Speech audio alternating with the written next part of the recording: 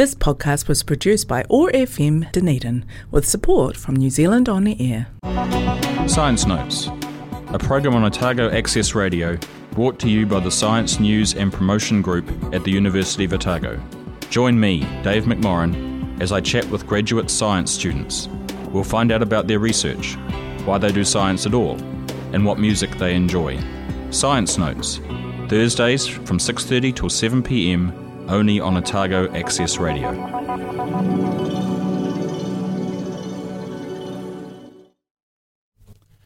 Well, good evening and welcome to Science Notes again for another week. My name's Dave McMorrin, and this week it is my pleasure to have as our guest Bree Nelly. Hi, Bree. Hello, Dave. Bree is doing a PhD in physics at Otago, and so as such, we were just saying that in the course of, I think, 12 years we've been doing the show, you're only the second physicist, so I'm excited.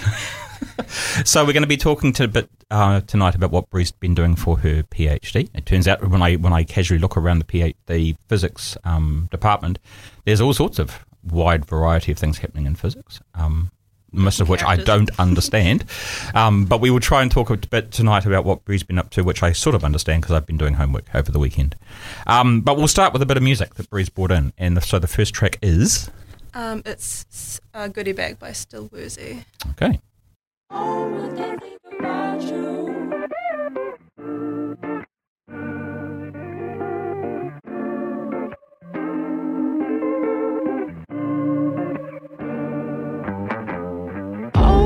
Think about you, prepare to leave my body when the time it comes through.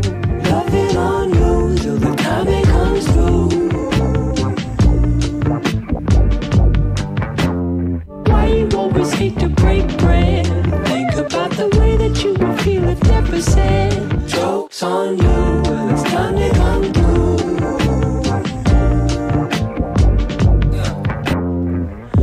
Well, if she had to choose me or her mom, I know I wouldn't last long, yeah. No problem with the truth. But when she made me laugh, doom doom right to my tomb. I love it's not hard to be in a place where life is easy. Like, what the fuck is real? What the fuck is wrong? I think I can fit with your tone. Like, oh, I think about you. And leave my body when the time it comes through. Loving on you till the time it comes through. Why you always hate to break bread? Think about the way that you would feel if never said. Joke's on you, well it's time to come through.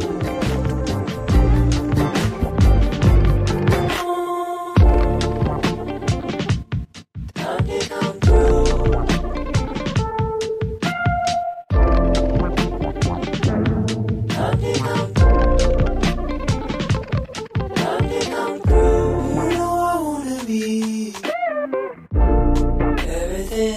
You need, but I'm starting to see. You know I wanna be above everything, but I'm just not there yet.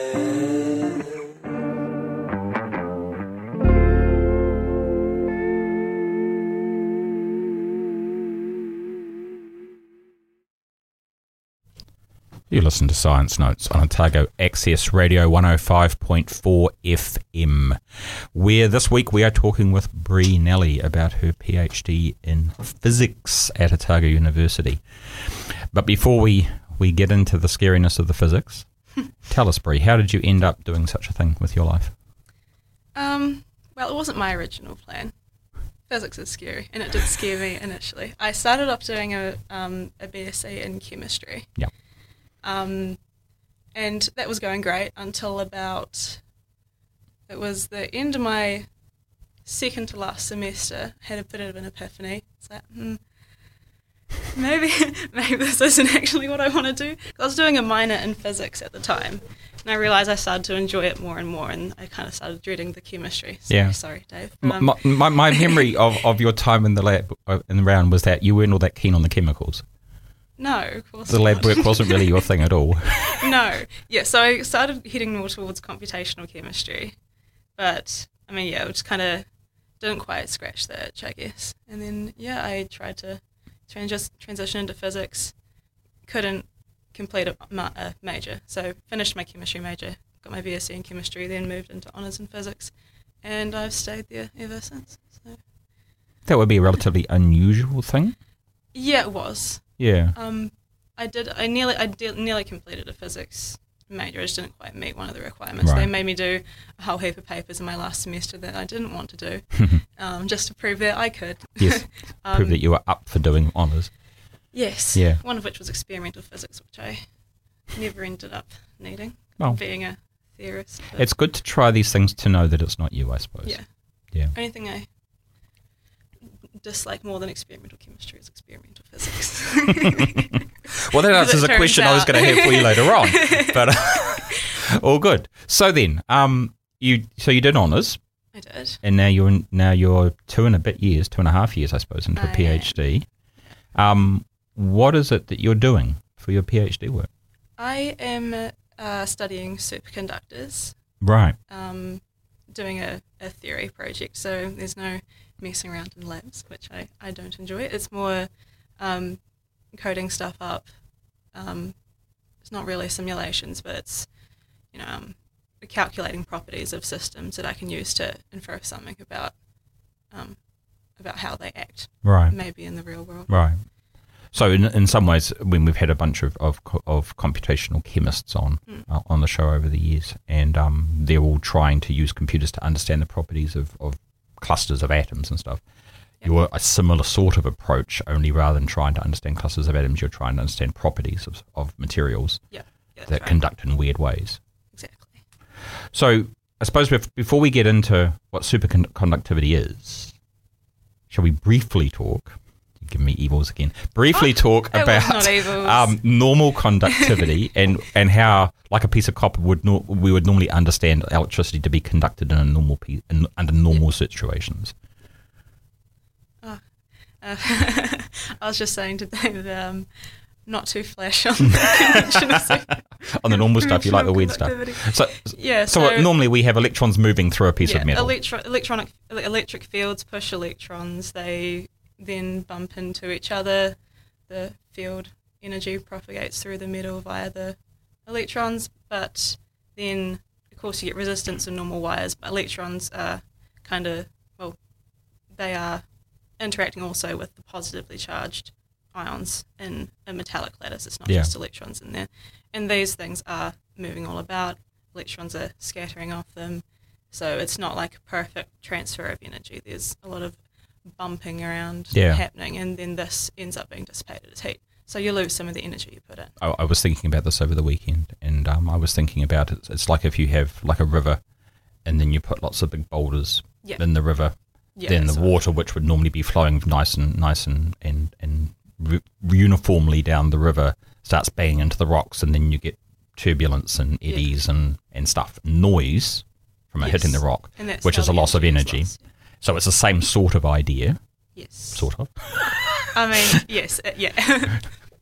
So that's what normally happens, and of course resistance as electrons move through pieces of metal is important for all sorts of technologies, for bar heaters and incandescent light bulbs and all sorts of other things that we know and love. But what you're interested in is where that stops being, how it works. Yes. And that has to be at relatively extreme conditions these days still, doesn't it? Yes, either extreme cold and or extreme pressure. We can get some materials to enter a superconducting state where a current can flow without resistance, so you're not losing any energy to heat. And there's heaps of interesting applications of these things. Such as? I was about to say that's not really what I'm interested in, but so in MRI machines in hospitals, and same kind of technology as in NMR machines in chemistry labs. Yeah. The electromagnets inside are made of a superconductor, so they obviously need to be kept very cold as well, but you can get uniform, strong magnetic fields out of these things. Right. The dream of using them in transmitting energy, like electricity, is a bit further away, because most of them are kind of ceramic-y materials. They can't be drawn into wire. They need to be made into this really complicated composite, which is really expensive. So Yeah. it's a lot of dreams of what they could be used for, but not many of them have been realised yet. One of the things I watched over the weekend suggested that the amount of energy that's lost in just electricity going through wires in Germany every year would be enough to power Mainz, I think it is, which is a big enough city, for 8 years. Whoa. So that's how much is being lost. Yeah. So it's not nothing. And if there was a way to do this with the superconducting process instead, all of that would go away. And so that would be obviously be very beneficial. It's like, here's a trade-off of having to keep them cold, because you have to put energy into Yeah. getting the cryogenic liquids. So yeah. the first discovery of this was by the guy who actually first worked out how to make things really, really cold. It was. Yeah. Yeah. He was trying to settle a debate of what would happen to the resistance in metals as they got colder. Some people are like, well, the electrons they're gonna freeze, they're gonna stop. There'll be infinite resistance. And he was in the camp of, I think it'll steadily drop to zero, the resistance. So it was mercury that he first decided to test the conductivity as he cooled it down. And what he found was it did go to zero, but there was a huge drop-off at about 4 Kelvin, where it went from finite resistance to nothing at all. basically zero. Yeah. But within what he could measure, it was zero. And yeah, he was obviously quite chuffed about that. And so this was 1911. It was, 1911. So 110 Ages years ago. Yeah. And then it was quite a while before people actually worked out what was going on, at least in mercury. In metals, because after that there was quite a few other metals that were discovered to also have this property, like lead and tin were some of the early ones as well. And it took until, I think it was the mid to late 30s, until some sort of theories that were, they were kind of more classical electromagnetism based theories that explained some properties but not all, came out. And then it was the mid to late 50s until an actual microscopic theory that explained superconductivity in metals came out. Now, I could be wrong here, but my understanding is that that theory, the BCS theory, I can't remember all the names. Yeah, that's it. Baden, Cooper, Schrieffer. See, I'm learning stuff. That works in metals, because in metals all of the rocks in the river are the same things, roughly. Yeah. Is that right, or is it more to it than that? It describes superconductivity arising by a certain mechanism that's the mechanism that it arises in metal, in pure metals and alloys. Right. Okay. And yeah, it is somewhat of a consequence of them all being right. Like, what's the word? It's like there's. It depends on the symmetries of the. You can say. But yeah, in metals. Yeah. There is a certain mechanism by which it arises, and this BCS theory does, in its original form, explains that. Right. And I mean, as we will talk about in a minute, there is obviously more to it than that. Not just metals can superconduct, and these other superconductors can still be described by a generalized BCS theory. Yeah. So it is still in use, but it's not in its original form. It seems that the classical semiconductors, superconductors, the ones that this theory describes best, seem to have the sample very cold. Yes. And all the ones, because of course, as we've said, ideally what you want is to have these materials having this superconductivity at room temperature under normal conditions, right? Yeah. But just things like mercury and nickel and lead are never going to do that.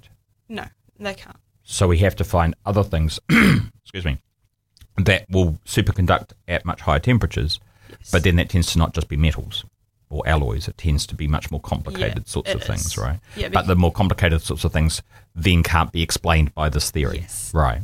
We still really don't know how they work, these unconventional, well, we call them non-conventional superconductors, these ones that aren't just the plain metals or alloys. So how does it work then? Is there one group of physicists who spend their lives coming up with random compounds, sticking them in a machine and seeing what happens, and then there's another group trying to explain, if it does do something interesting, why? It's more of a symbiotic relationship, I guess, between those groups.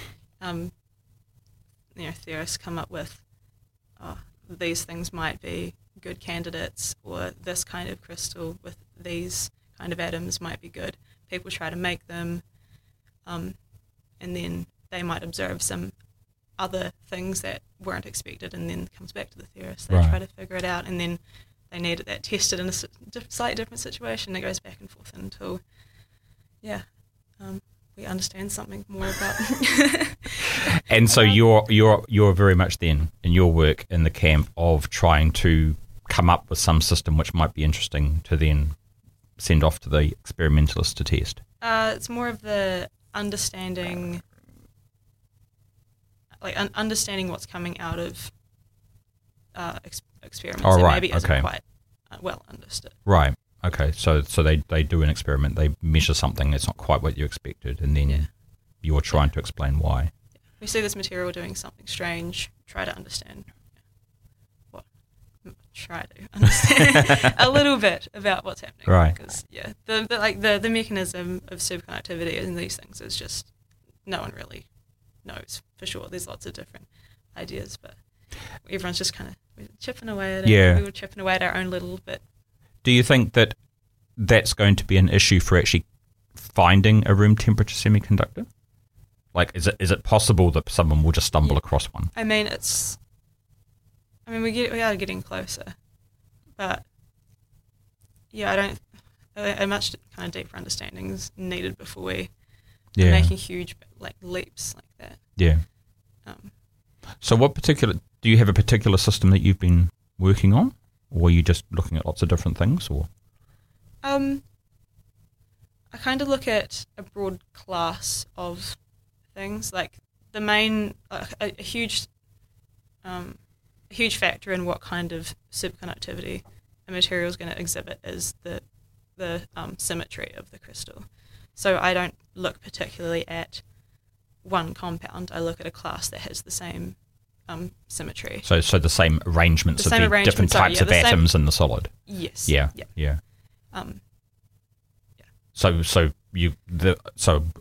The copper seems to be a popular thing. Things containing copper seem to be popular these days. Yeah, cuprates. Yeah. And nictides as well, I see. Arsenic. Yay. Arsenic fight. Yeah.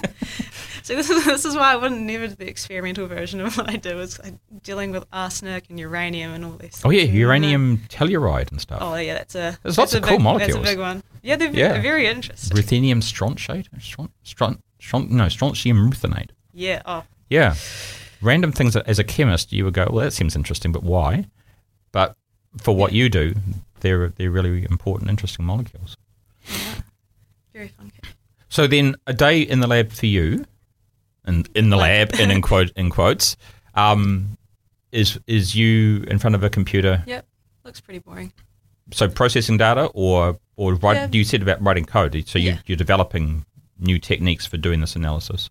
Well, not developing new techniques, right? But using existing techniques in the system that I'm looking at. Right. So writing up code, writing code to find the properties that I'm wanting to look at of a system, then processing it, seeing what's happening. If there's anything weird, then looking deeper into it. Right. Yeah.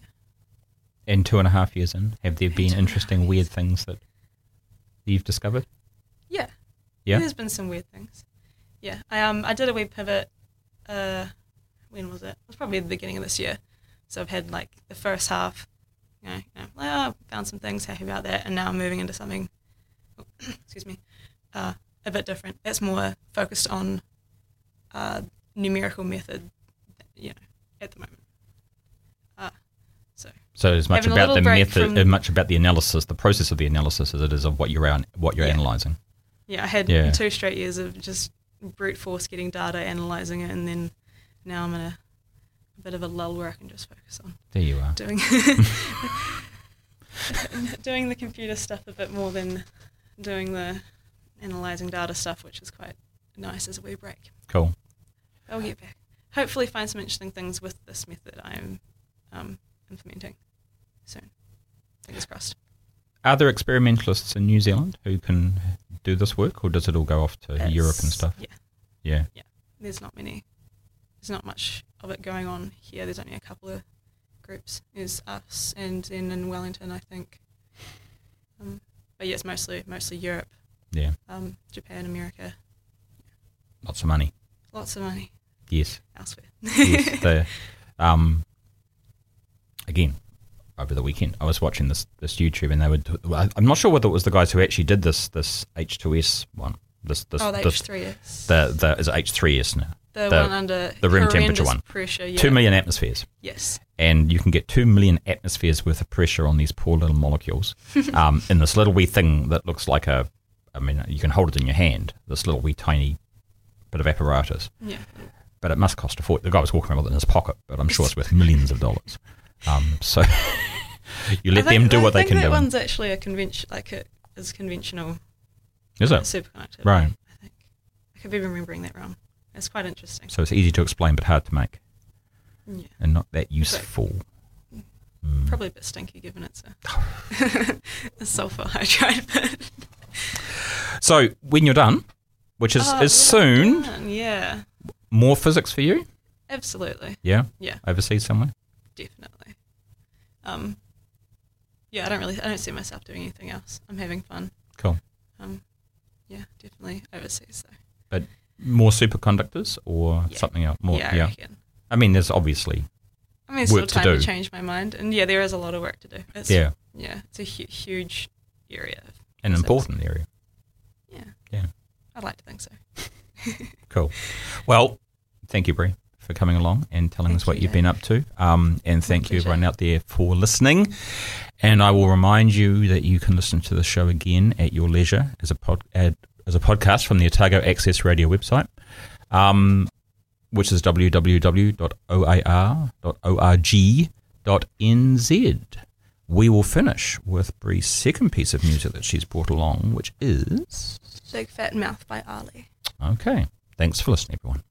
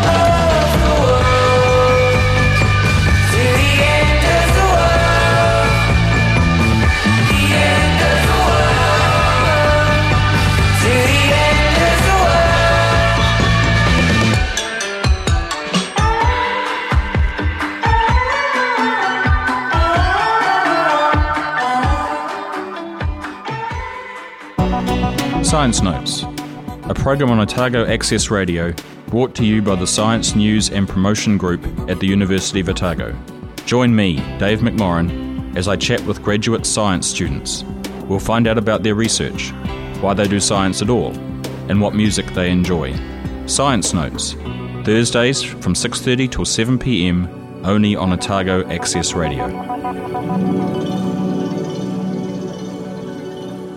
This podcast was produced by OAR FM Dunedin with support from New Zealand On the Air.